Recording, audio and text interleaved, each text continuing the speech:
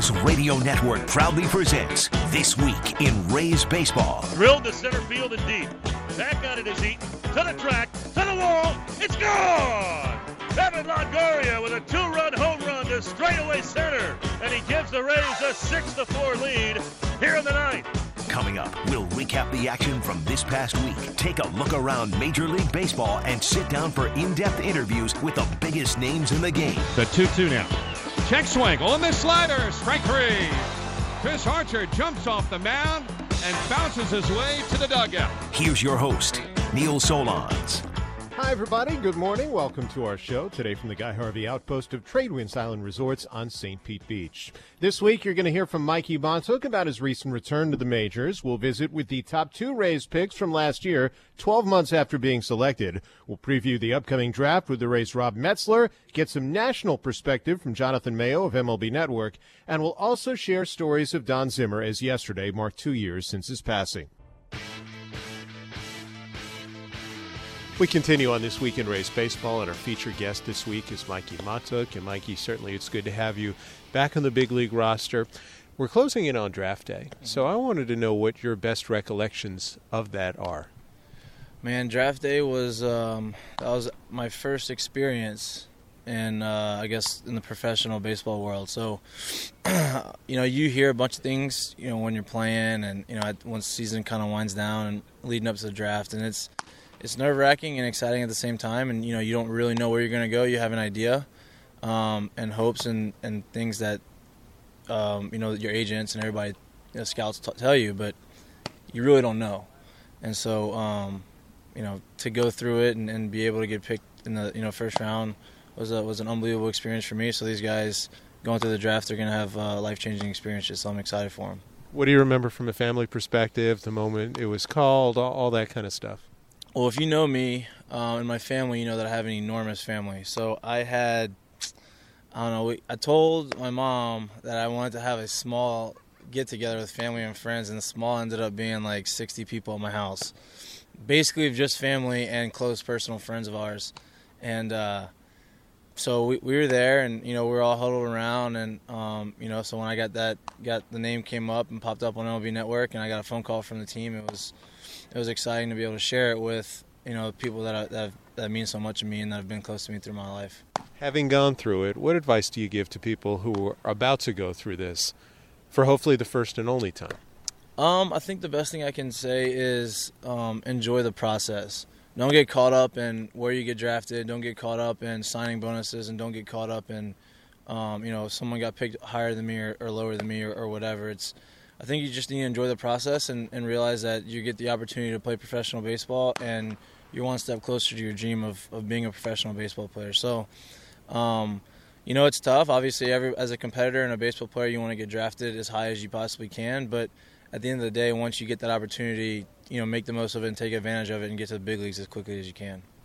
It's easier to say it than do it. Enjoy the process. How hard was it for you as you moved up?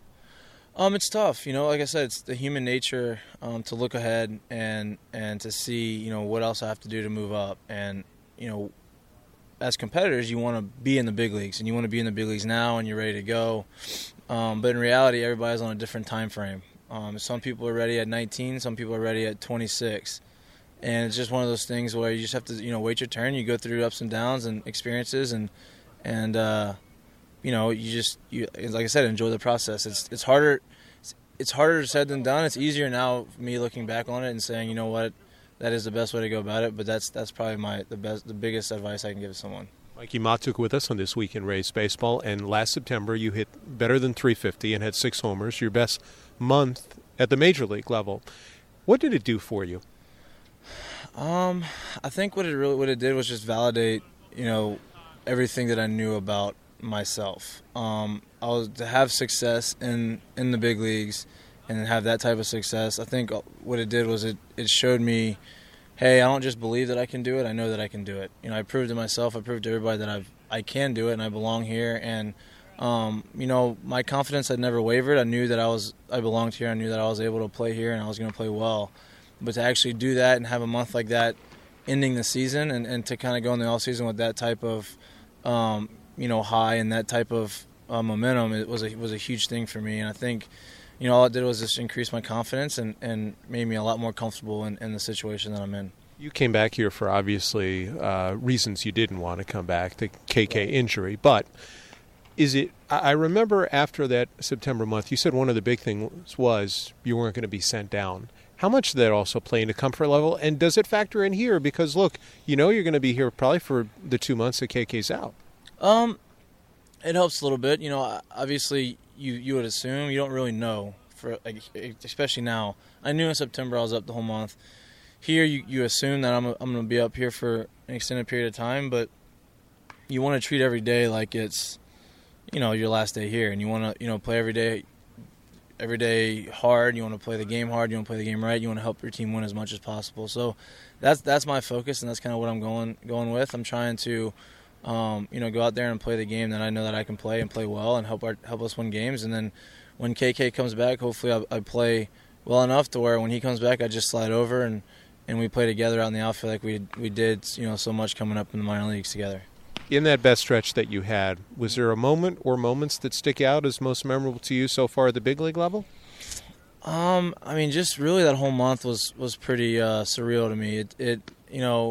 I felt good, I got hot, I got opportunities, and I just kind of kept rolling with it. I think if I had to pick one thing, it probably had to be the 5-for-5 game against the Orioles. I had never gone 5-for-5.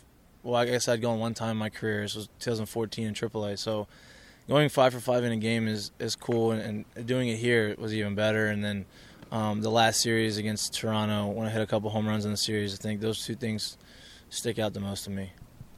What impresses me about you is the fact that before you even stepped on a big league diamond, you already had set up a foundation. Why the decision to do that as early as you did, and how important is your foundation to you?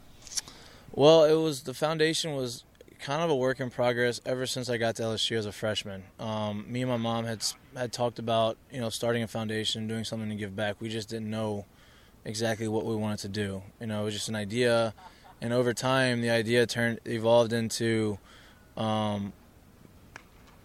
the idea that we had evolved into just exactly what it is now. We found out that this is the best way to do it.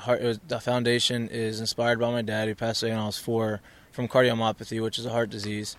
And what the foundation does is it brings awareness and education to everyone about heart disease and the dangers of heart disease. And if you're an athlete and you're a professional athlete, you're a collegiate athlete, you go through all these tests and screens.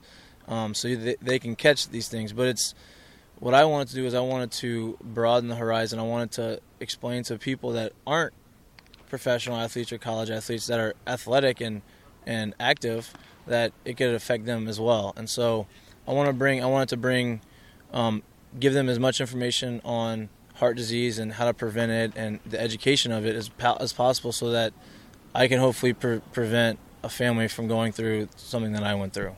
You raised in this offseason over $100,000. How proud were you of that? Man, it was one of the most humbling experiences I've ever been through. It was my first big event, and you don't know what to expect. I was hoping that I'd get a good turnout, and it was in Baton Rouge, so I just assumed that it would turn out well, but I didn't expect it to do that. And the feedback that I got from the event, and people reaching out to me, wanting to help, and giving me as much information, educating me on the science behind heart disease and everything has been amazing. And so I can't even put into words how happy and proud I am of the foundation of everyone that's going into helping it. And it's something that I can't wait to see how big it can grow. Rays fans may be listening or watching. So if they want to help out or get involved in some way, is there an easy way to do it? Yeah, if you want to help out, MotzikFoundation.org is the website. They have information there on upcoming events, on more information on why the foundation was started, on me, my family, and there's a donation page on there that if you're willing to donate, awesome. If not, please spread the word and get it out there, because it's relatively new, and I'm looking forward to growing this thing and helping as many people as I possibly can. I think most people who follow you know that you do honor your dad on the baseball field. You write his number that he played football at LSU on your cleats. What I was surprised at, he wore 54, you wear 27, but there's no connection whatsoever? So there's no connection. There is a connection, but it was by accident. I feel like that's a sign from him to, whatever. So I get up here, and they're trying to give me a number. This was last year in spring training. They gave me one number. Can't use that. Someone wants to come in who has more time, gets that number. So 27 was the third number that they offered me. So I was like, yeah, 27 is fine. That's great. So I used 27, and then somebody in my family was like, oh my God, it's so awesome that you picked 27 because your dad's number was 54. You're a junior. 27's half of 54. And so I was like, okay. So it does have a connection. So it just coincidentally turns into, an accident of a meaningful number now. So it's something that, I think that's pretty cool, and it was a complete accident, but I think that there's a little bit more meaning behind that, getting that number than meets the eye. And I guess you're going to keep that from here going forward? I will keep that as long as I'm here and I'm able to keep 27, I'll keep 27. Your dad, as we mentioned, was a football player. Right. Is there any football player in you, do you think, and how does it impact the way you play on the baseball field? Absolutely. I would say there is a football player in me. I grew up, baseball just kind of happened. I grew up a football guy. My uncles, my dad's brother, my godfather played football at LSU. His other brother played football at University of Louisiana Lafayette. So nobody really played baseball. So I grew up as in the football family, in the football world, and baseball just kind of evolved and happened. And so I think that I take a lot of the energy and the way I play in baseball. I take that from my football experience. In terms of your family, obviously we've touched on that. Your mom also beat cancer. So when you hear the word family, what does family mean to you? Family is everything to me. It's something that, we've been through a lot together. My mom raised 3 kids. I was 4. My identical twin sisters were 2. When she was 27 years old, she had 3 kids, and she raised us all by herself. She had help from uncles and aunts, but she did most of the heavy lifting. And and then she goes my junior year or my sophomore year in college. She beats breast cancer, and it's to go through what we've gone through and to be closer than we ever have before. It's something that I hold real close to me and dear to my heart. And I think that I wouldn't be the person I am today if I didn't go through those struggles. And I'm a firm believer of everything happens for a reason. So I wouldn't be who I am and where I am, I think, if I didn't have to go through that. And I think that I'm in a good place because of it. In this game, you're going to go through 0 for 10s, 1 for 20s. Do you think all that you've gone through in your family makes it easier for you to handle that? Oh, absolutely. I think it's it puts things in perspective for you. Baseball is my job, but it's also a game. And at the end of the day, if I can say I can go home to a family who loves me and to, a support staff that supports me through thick and thin, I think that goes a long way. And I think that says more about our family and our bond than any home run or defensive play you can make in the outfield. So it's something that I'll always play hard, and I'll always commit 100% to baseball. I love it. It's what I love to do, but it's also not who I am. It's just something that I've always been blessed to be good at. That said, though, I know what kind of competitor you are. If we're sitting down 5 years from now, what do you want to be said about your career on the field?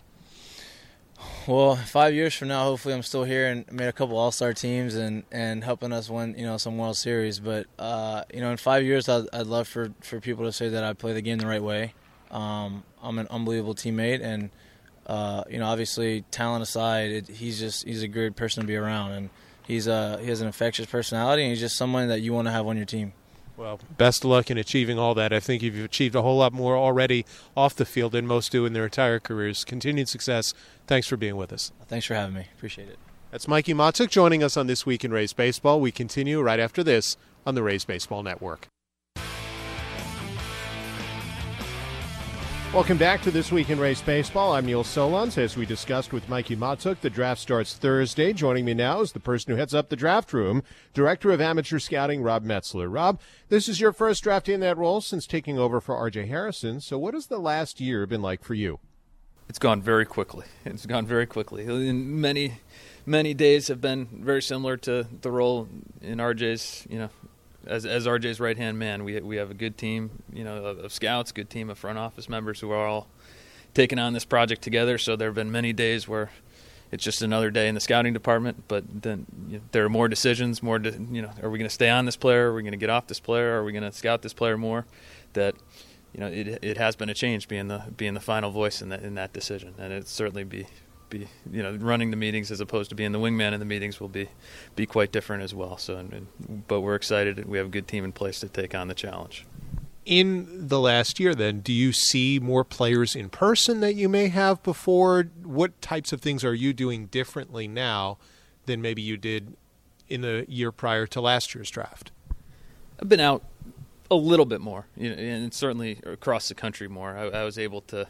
I would be a little bit more tied to the office previously, and this year I've been around the country a little bit more. In the past, I might cherry pick some good games, but there was more time into the office in terms of coordinating the whole department. But we have a good crew in there now, so it's allowed me to be a little bit more free, a little bit more, spend more time in the field with our people.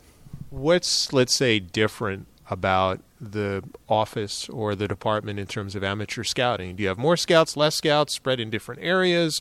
Are you doing any things differently that you'd want to disclose in terms of how you're preparing for this year's draft? Nothing tangibly different. I mean, I have a different background and different perspective than RJ.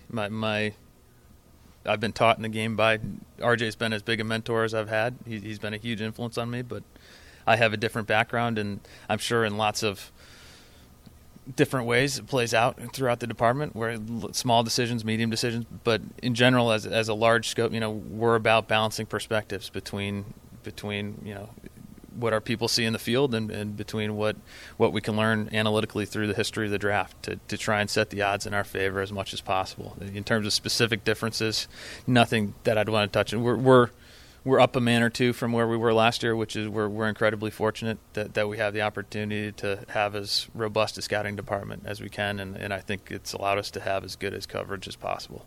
What is a good draft? We always debate, okay, you want to have a successful draft, and we know with the Rays being a smaller revenue team, the draft is vital, but how do you value what a good draft is?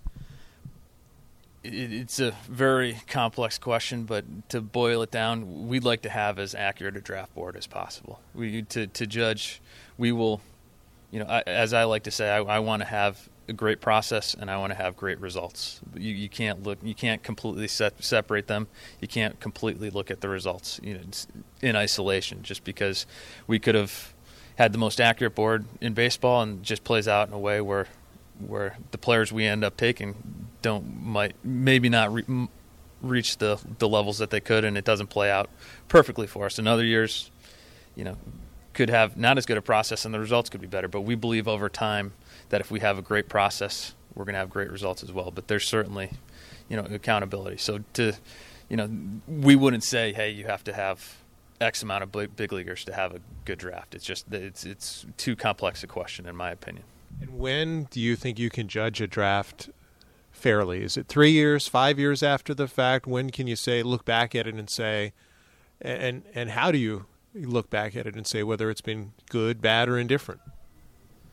You look in a broad sense to see, how those players are progressing, see what kind of, value they have whether it's in their system or hopefully 3 to 5 years out, have some big league value and start peeking their way into the big league roster. That's a way we would do it, but we don't. And those are good benchmarks. 3 to 5 years, you start to see how guys are progressing depending on the composition of your draft class. We're not going to find much out about the high school player, the 17 and 18 and 19-year-olds that we take for 2 or 3 years. It takes that much time to develop as a player. College players will, I think also deserve 2 or 3 years to really get their feet on the ground. It's a very different challenge that they're taking on as they make the transition from amateur baseball to professional baseball. So, 3 to 5 years is a good benchmark, but again, there's just a lot of context to all of these evaluations. Chatting with Rob Metzler, Director of Amateur Scouting for the Rays. And Rob, this year's draft, how would you classify it? Is it stronger? And it seems like the experts have said it's strong, at least at the top, in high school pitching. Is that a fair assessment this year?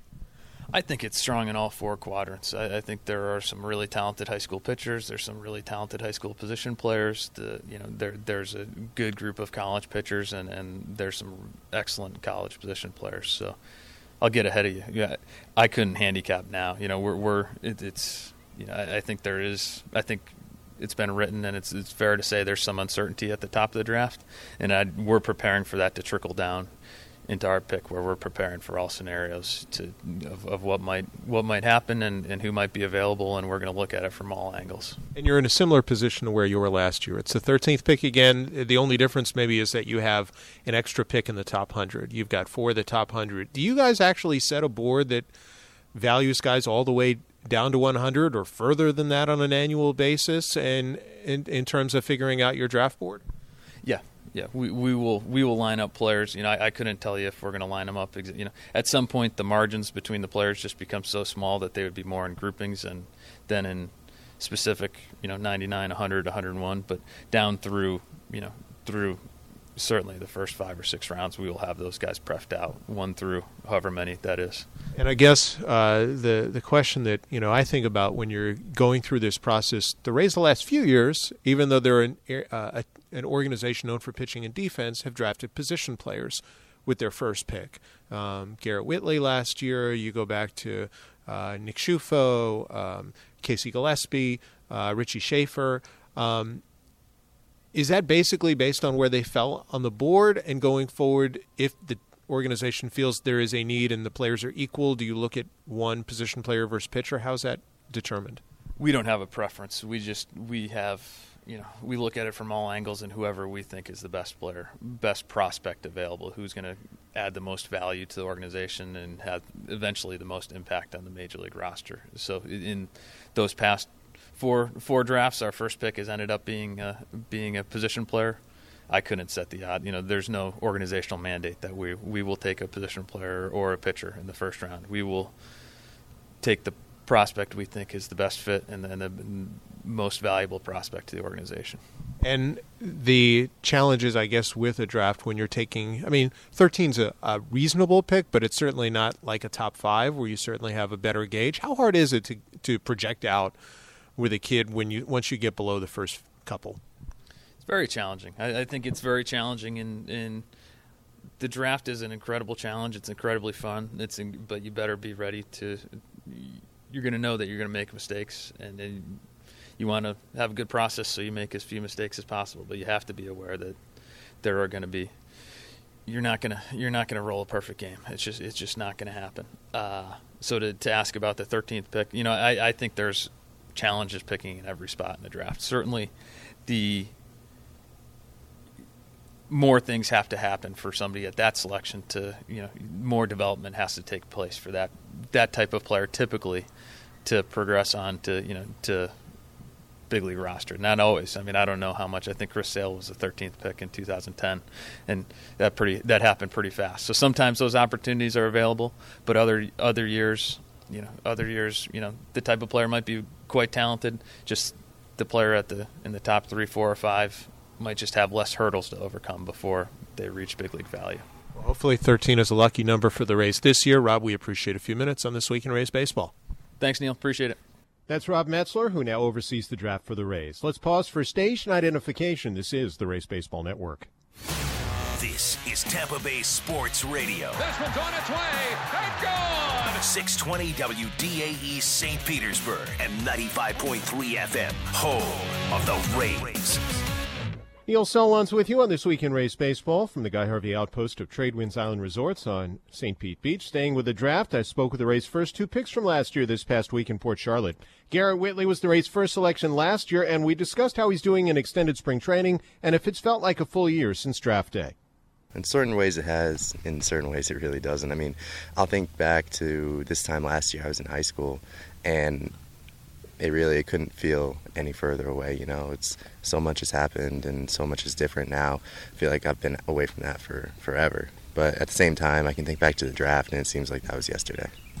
What do you remember about draft day, thinking back on it, and what have you learned about yourself in the last year? I mean, it was just a lot of excitement, a lot of anticipation. Obviously, I got to go to the draft, so that was a great experience for me and my family. And, I've learned a lot of things since it. Learned about myself as a baseball player, learned about my body, how to take care of myself for a long season, and all kinds of things. I think I just grew up a little bit. How have you grown physically? You look like you've put on a little strength, a little muscle. Yeah, I put on a little weight. I have really good strength and conditioning guys here and athletic trainers, so they're teaching me about how to take care of my body, how my body should work, all sorts of things, just to make me a better overall athlete. You also have learned, I guess, about trying to stay healthy. You did have a little bit of a hamstring issue during extended spring training here. How did it happen, and how are you feeling right now? Just haven't playing, just running. And then try to come back from it, and kind of happened again. But I'm feeling good now. I learned a lot about how to take care of myself. My morning routine's a lot longer now, but as long as I feel good when I get out on the field, that's the important part. Is that kind of a good to learn that kind of learning lesson this early on in your professional career? Yeah, for sure. To now know about my body more, I can take that with me through the rest of my career. I don't have to learn it in 5 years when something eventually happens. I have that base now, and then any adjustments I need to make as I get older, it'll be easier to make. We always hear about how good the Rays training staff is, so you got to learn kind of firsthand. What made them good in your mind? They really care about us, and they talk to you. They ask me a lot of questions about how I'm feeling, how does this treatment make me feel different from this treatment, and they're just really working to get me back out on the field. From a baseball standpoint, you probably learned some things playing in the Gulf Coast League last year and a little bit in Hudson Valley. What did you learn baseball-wise, and where do you think you've grown the most on the field? I think I've grown a lot just overall as a ball player. Really, I'm just feeling a lot more comfortable at this level now. It was a big adjustment coming from high school last year, but now I feel, in the box, I feel more comfortable facing the velo and the better curveballs and changeups, and in the outfield, keeping up with the more aggressive base running and the harder hit balls, all sorts of stuff. I've really, I think, improved a lot as a player. Some would say that the game, once you get more comfortable in terms of the speed of the game, it slows down. Is that a fair way to look at it from your standpoint? Yeah, for sure. What types of things have slowed down the most for you? Well, like I mentioned, in the box, just, the pitching seemed real fast those first couple of weeks last year. But now it's normal again. Playing balls off the bat, hitting my cuts, knowing how runners are going to be running the bases when I'm in the outfield and how I need to play balls based on that. It was a lot at the beginning of my career, and now it comes more easily, Where do you want to be, let's say, by the end of this year? Maybe not in terms of level of what team you're playing with, but what do you hope to accomplish during the course of this season to kind of take your game up another step forward? I just want to keep improving. I know I still have a lot of work to do in every aspect of my game. I feel like I've made a lot of strides towards that, and I just want to keep on that path. And that's last year's first-round pick, Gary Whitley. Now, the Rays' second pick was to be taken in the first round, but questions about his health changed that. Chris Betts started playing games in extended spring training this year after last season undergoing Tommy John surgery. It definitely feels like it's been a year. It's been a long time. Lots of rehab, lots of being away from home, new state, new place, new people. So it's been a while, but the draft was interesting the whole way through. But when I got picked, I was really happy and couldn't wait to get out here, and I've been loving every minute of it. Before we get to your health, what have you learned about yourself over the course of the past year that you think is going to help you a bit going forward? I think living on my own for a whole year away from home, doing things on my own every day, being out here in the off season when not a whole lot of people are out here has been big. Just learning how to do day-to-day things and not worry about being away from home or the struggles of rehab or not being able to do what you want every day. So I've kind of adjusted to letting things happen and fall into place and just doing everything I can to make it better. Now, for fans who didn't follow your story, you had Tommy John surgery right around after you signed or right around the time you signed with the Rays. Where are you in your rehab process, and what are you doing now in extended spring training? Right now I'm DHing 4 or 5 days a week, getting all my at-bats, trying to get my timing back, swinging a little bit, and then hopefully in the next 3 or 4 weeks I'm catching in games and starting that rehab progression. How does it feel now? What are you doing in terms of blocking, throwing, and how's that gone? As far as catching and playing, I'm a normal player except for I don't catch in games. So I do all the blocking drills, all the catching drills. My throwing progression goes on 5 days a week now, and so it's just starting to work my way back into being a normal player instead of a rehab guy. How does it feel? Great. I'm happier than ever. It's been a long time coming. It's been too long. How about the time missed at the plate? Because I think, when you were drafted, a lot of people said, one of the things that really projects is how well you swing the bat, especially for a catcher. What was it like timing-wise to miss all that time playing baseball?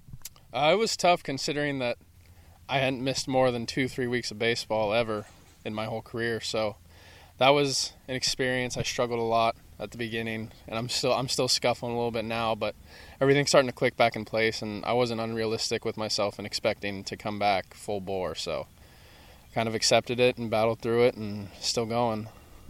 Extended spring training, you don't know quite where you're going to end up, whether it's Gulf Coast, whether it's Princeton, whether it's Hudson Valley, but you are facing probably better pitchers than you faced in your high school career. How big has the difference been? It's a big difference, but once you start seeing it every day, it just becomes the new normal, and you learn to adjust and you learn to be a better hitter, and kind of just makes things easier going out and seeing consistent competition. How and who's been maybe most helpful as you've tried to adapt? Because you've got a lot of coaches out here. You also have a lot of guys who are rehabbing too, whether they're higher level guys, major league guys, minor league guys that are trying to come back from injury as well. I mean, everyone here has the same goal. I mean, we all want to play at the highest level, and I think in this organization, all the coaches and all the players do a really good job of just kind of meshing together, and so everyone kind of builds off each other. And there's really no one in particular, but everyone has really been helpful in that process of getting back and kind of helped me work around struggles and get me through stuff, and so it's been good. How about the training staff? They have obviously a terrific reputation as an organization for getting guys back on their feet. They've been incredible. Obviously, they're the reason why I'm in a full uniform right now and not back in the training room, so I can't thank them enough, and they've been really good with me all off season and all season, and they take things really cautiously, and they make sure we're healthy before we go out and do what we do. As you get set to begin your professional playing career, what do you hope to accomplish, let's say, by the end of August, early September, when you complete wherever that short season play is?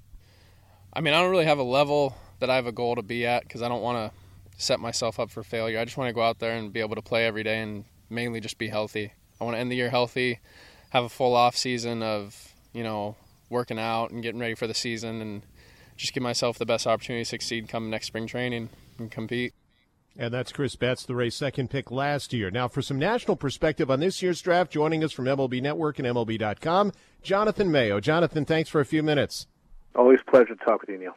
Let's start with the strength of the draft at the top. I've read a lot of your work. I mean, do you think it's high school pitching? If not, then where is it with this group? Yeah, it's definitely high school pitching. I think it's 7 of the top 16 in the top 200. We just recently launched our high school pitchers, and that, of course, makes it for an even more interesting and volatile draft than usual because high school pitching is the biggest risk-reward exercise there is in the draft, and some teams just don't want to go down that road, and invariably what happens is high school guys are ranked high or mentioned highly in the first round, and then it's time to make your decisions, and people get a little gun shy, or they don't want to have to wait that long, whatever the reasons is. So some of that high school pitching will drop down a little bit, much to the benefit of teams picking a little bit later in the first round or beyond.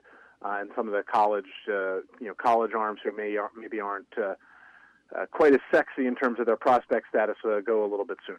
And you wrote a pretty good column on that this week. I thought that I'm hoping our fans will take a look at in terms of the success rate. As you went through the research on that, what was the main finding to you, and what was most surprising? I think I expected there to be a little bit more success, because what I did for that article, and thanks for reading, by the way. Mm-hmm. I can count you and my mom.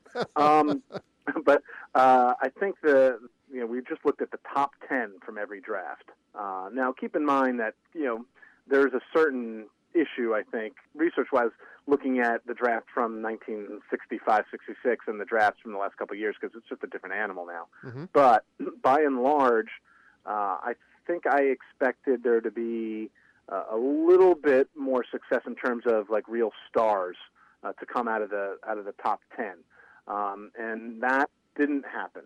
I think it was 38 out of the 100, never made it or haven't made it to the big leagues. Obviously there's still guys in the minors waiting and things of that nature. It just shows you again the volatility of high school pitching. Sometimes the guys that didn't go in the first round, maybe they were more projectable. More recently, they slid down and signed later on. Some of those guys are the ones who have been, the most successful. Greg Maddux and Tom Glavine signed out of high school, but neither one of them were first-round picks. Mm-hmm. And that said, I mean, the Rays are picking at number 13, and it's very, very difficult, I think, even to say securely that this is who's going to be the number one guy, or that there is a standout number one this year. So what group of guys do you think they're going to have to choose from when it gets down to number 13? They have kind of the pick of the litter, Neil. In some ways, this is a good year to be around where they're picking. Now, it's not a good year for them to figure out who's going to be there, so preparing for the draft was probably not so easy, just in terms of the amount of guys that they had to know enough about for various permutations. It's not like there were 12 guys that you say this is the top 12. I think there's 10 guys that seemed like they were going to be the top 10 in whatever order, but of course, as we get closer to the draft and more digging is done, guys rise and fall. So now maybe a couple guys are trickling down. So, there's a chance that they could kind of choose whatever flavor they want. They're one of the college bats that looked like they was going to be gone could be there if they wanted to go back to that route like they did a few years ago with Mikey Matuk and Richie Schaefer and guys like that. They could stay high school bats. There are actually, a couple of really good ones that they could consider in and around there, like they did last year. Now, some people think because Garrett Whitley struggled so much last summer that they may shy away from that. There probably is going to be a college arm or two that, it's not a great college pitching class. So after you get past the top 10 where there may only be one guy go, in A.J. Puck from Florida, they could have the pick of the next best college arm if they decide to do that. So they could really go in any direction. Is there a guy that you are really high on that you think may fall to them right now? Well, I'm looking at various mocks, and it's all along I think there's been high school bats that that've been associated with them. Last time around, I said Dakota Hudson from Mississippi State, who had a stretch in the middle of the season where he really wasn't pitching well, so he sort of, I don't want to say he fell off the cliff, but he dropped quite a bit from a guy who was seemed like a definite top 10 guy. Now, he's righted the ship, so there's a chance that he could be gone, by the time the Rays pick. But I think that he would be of interest because he's got good stuff. This isn't like a real, he's more than just a really boring college pitcher. And aside from that little stretch, he actually was extremely effective this year.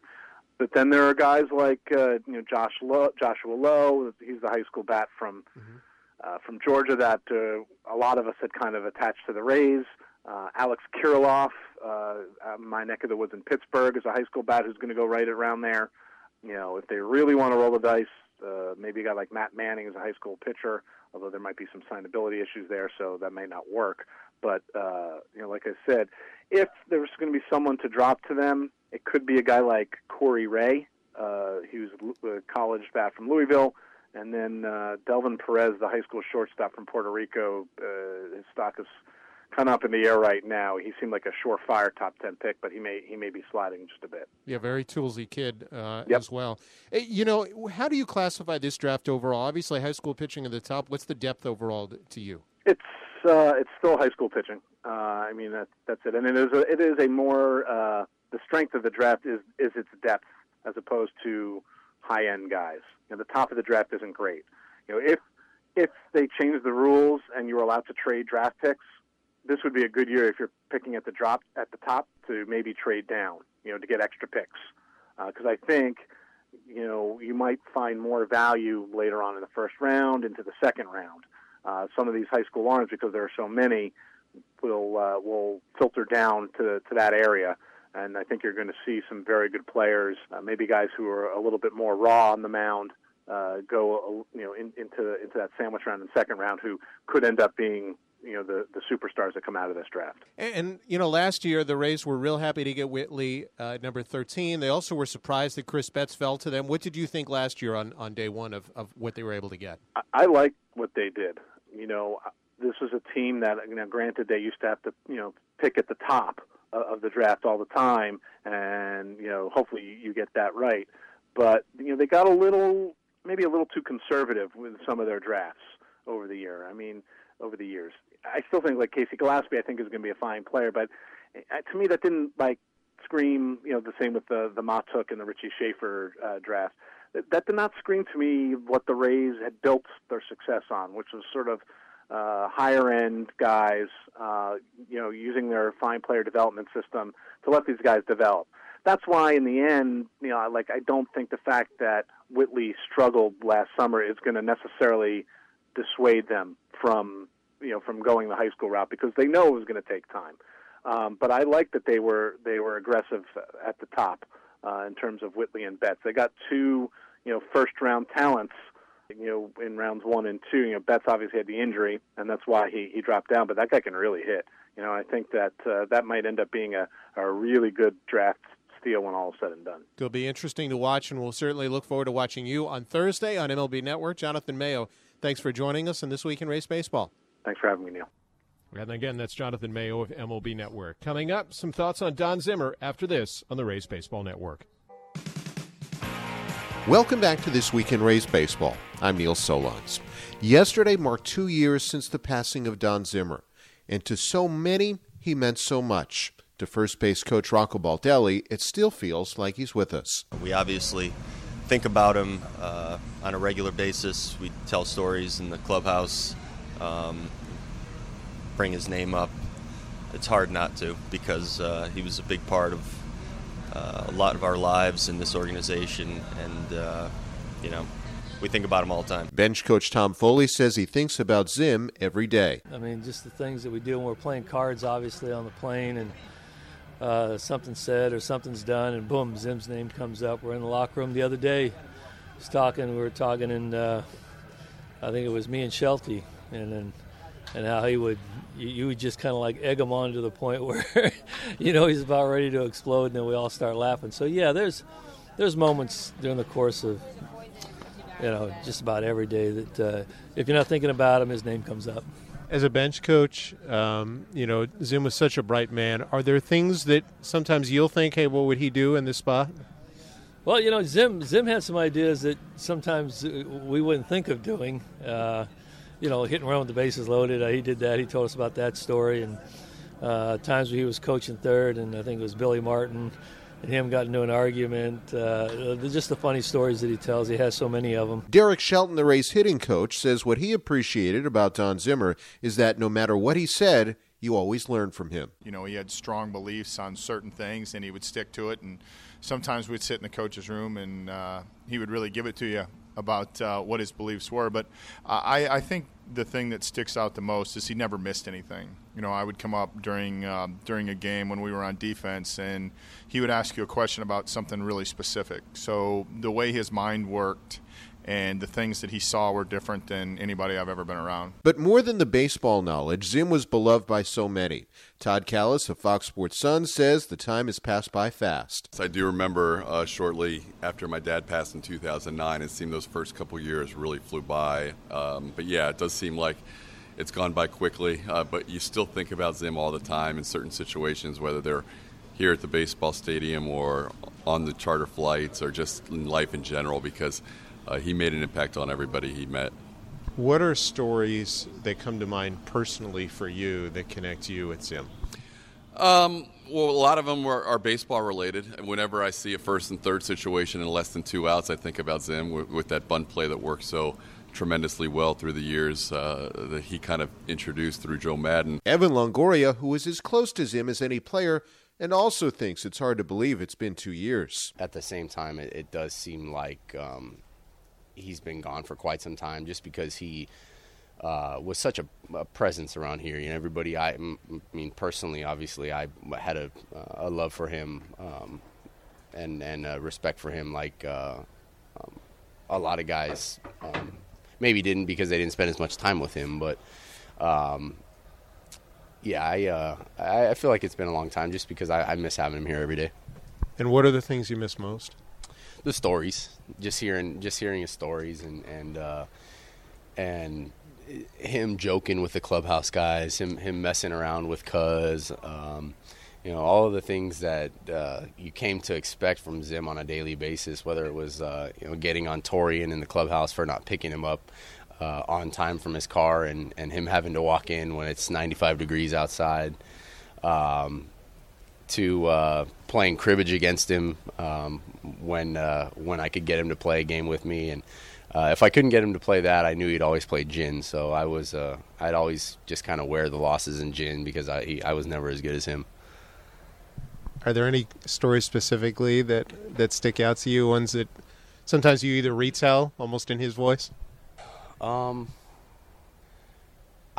story that always sticks out in my mind to me is because we get to see it time to time on TV when they show old highlights, is the story of him and the fight with Pedro Martinez, because every time we'd bring it up, he'd get so upset over it. And I think sometimes we'd do it on purpose, just to get a reaction out of him, to get a rise out of him. For me, it was always just about how much passion he had in that moment, knowing he was, a 70-year-old man, trying to go up against a much younger guy, but him thinking he was going to take him was just, to me, it just made me love him that much more. Rays Vice President of Communications Rick Vaughn recalls the first time spending a significant amount of time with Zim. And we were on a flight to Chicago, and I was doing some work, and he walked up to me on the plane, and he was like, "So what's a guy like you do on a night off in Chicago? What do you do?" And I said, well, I'm probably just going to get room service and go to my room and get some work done. He goes, "Well, suppose you and I go out and have dinner tonight." So I was like, heck yeah. I mean, I was excited about it. So, we get to the hotel, we take this cab to this place, and it was going to a pretty bad part of town, and the cab driver pulled up and said, "Here we are." And Zim was like, "No, this isn't the right place. There's no way. This isn't it." And so he's kind of arguing with the guy and using some other words along the way.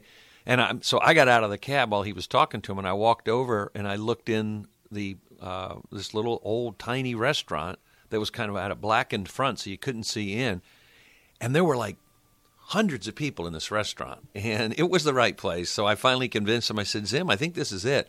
So we walk in the door, and it was almost like it was a surprise party for Zim. It wasn't, but it was the reaction that he got when he walked into this place. Now, he hadn't been there in a few years, but the owner and everybody in the restaurant just went crazy when we walked in. I mean, it was like I said, it was like New Year's Eve or a birthday party. And we sat down, and we never even opened a menu. They just kept bringing us food, and it was a great night for me, and I got to know him, start to get to know him, what blossomed into a great friendship, and to watch his whole reaction through the evening, going from really anger to at the cab driver to just the elation of everybody in the restaurant that had for him and really adored him.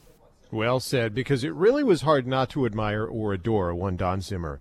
Thanks to all our guests on that segment, as well as Mikey Montauk, Chris Betts, Garrett Whitley, Rob Metzler, and Jonathan Mayo. And special thanks on our show to producer Trey Downey. Next week, we'll review this week's MLB draft, chat with Chase Whitley and Johnny Venters, both coming back from Tommy John surgery. If there's something you'd like to hear on the show, you can just tweet me at Neil Solon. Stay tuned. The pregame show is next. You're listening to the Rays Baseball Network.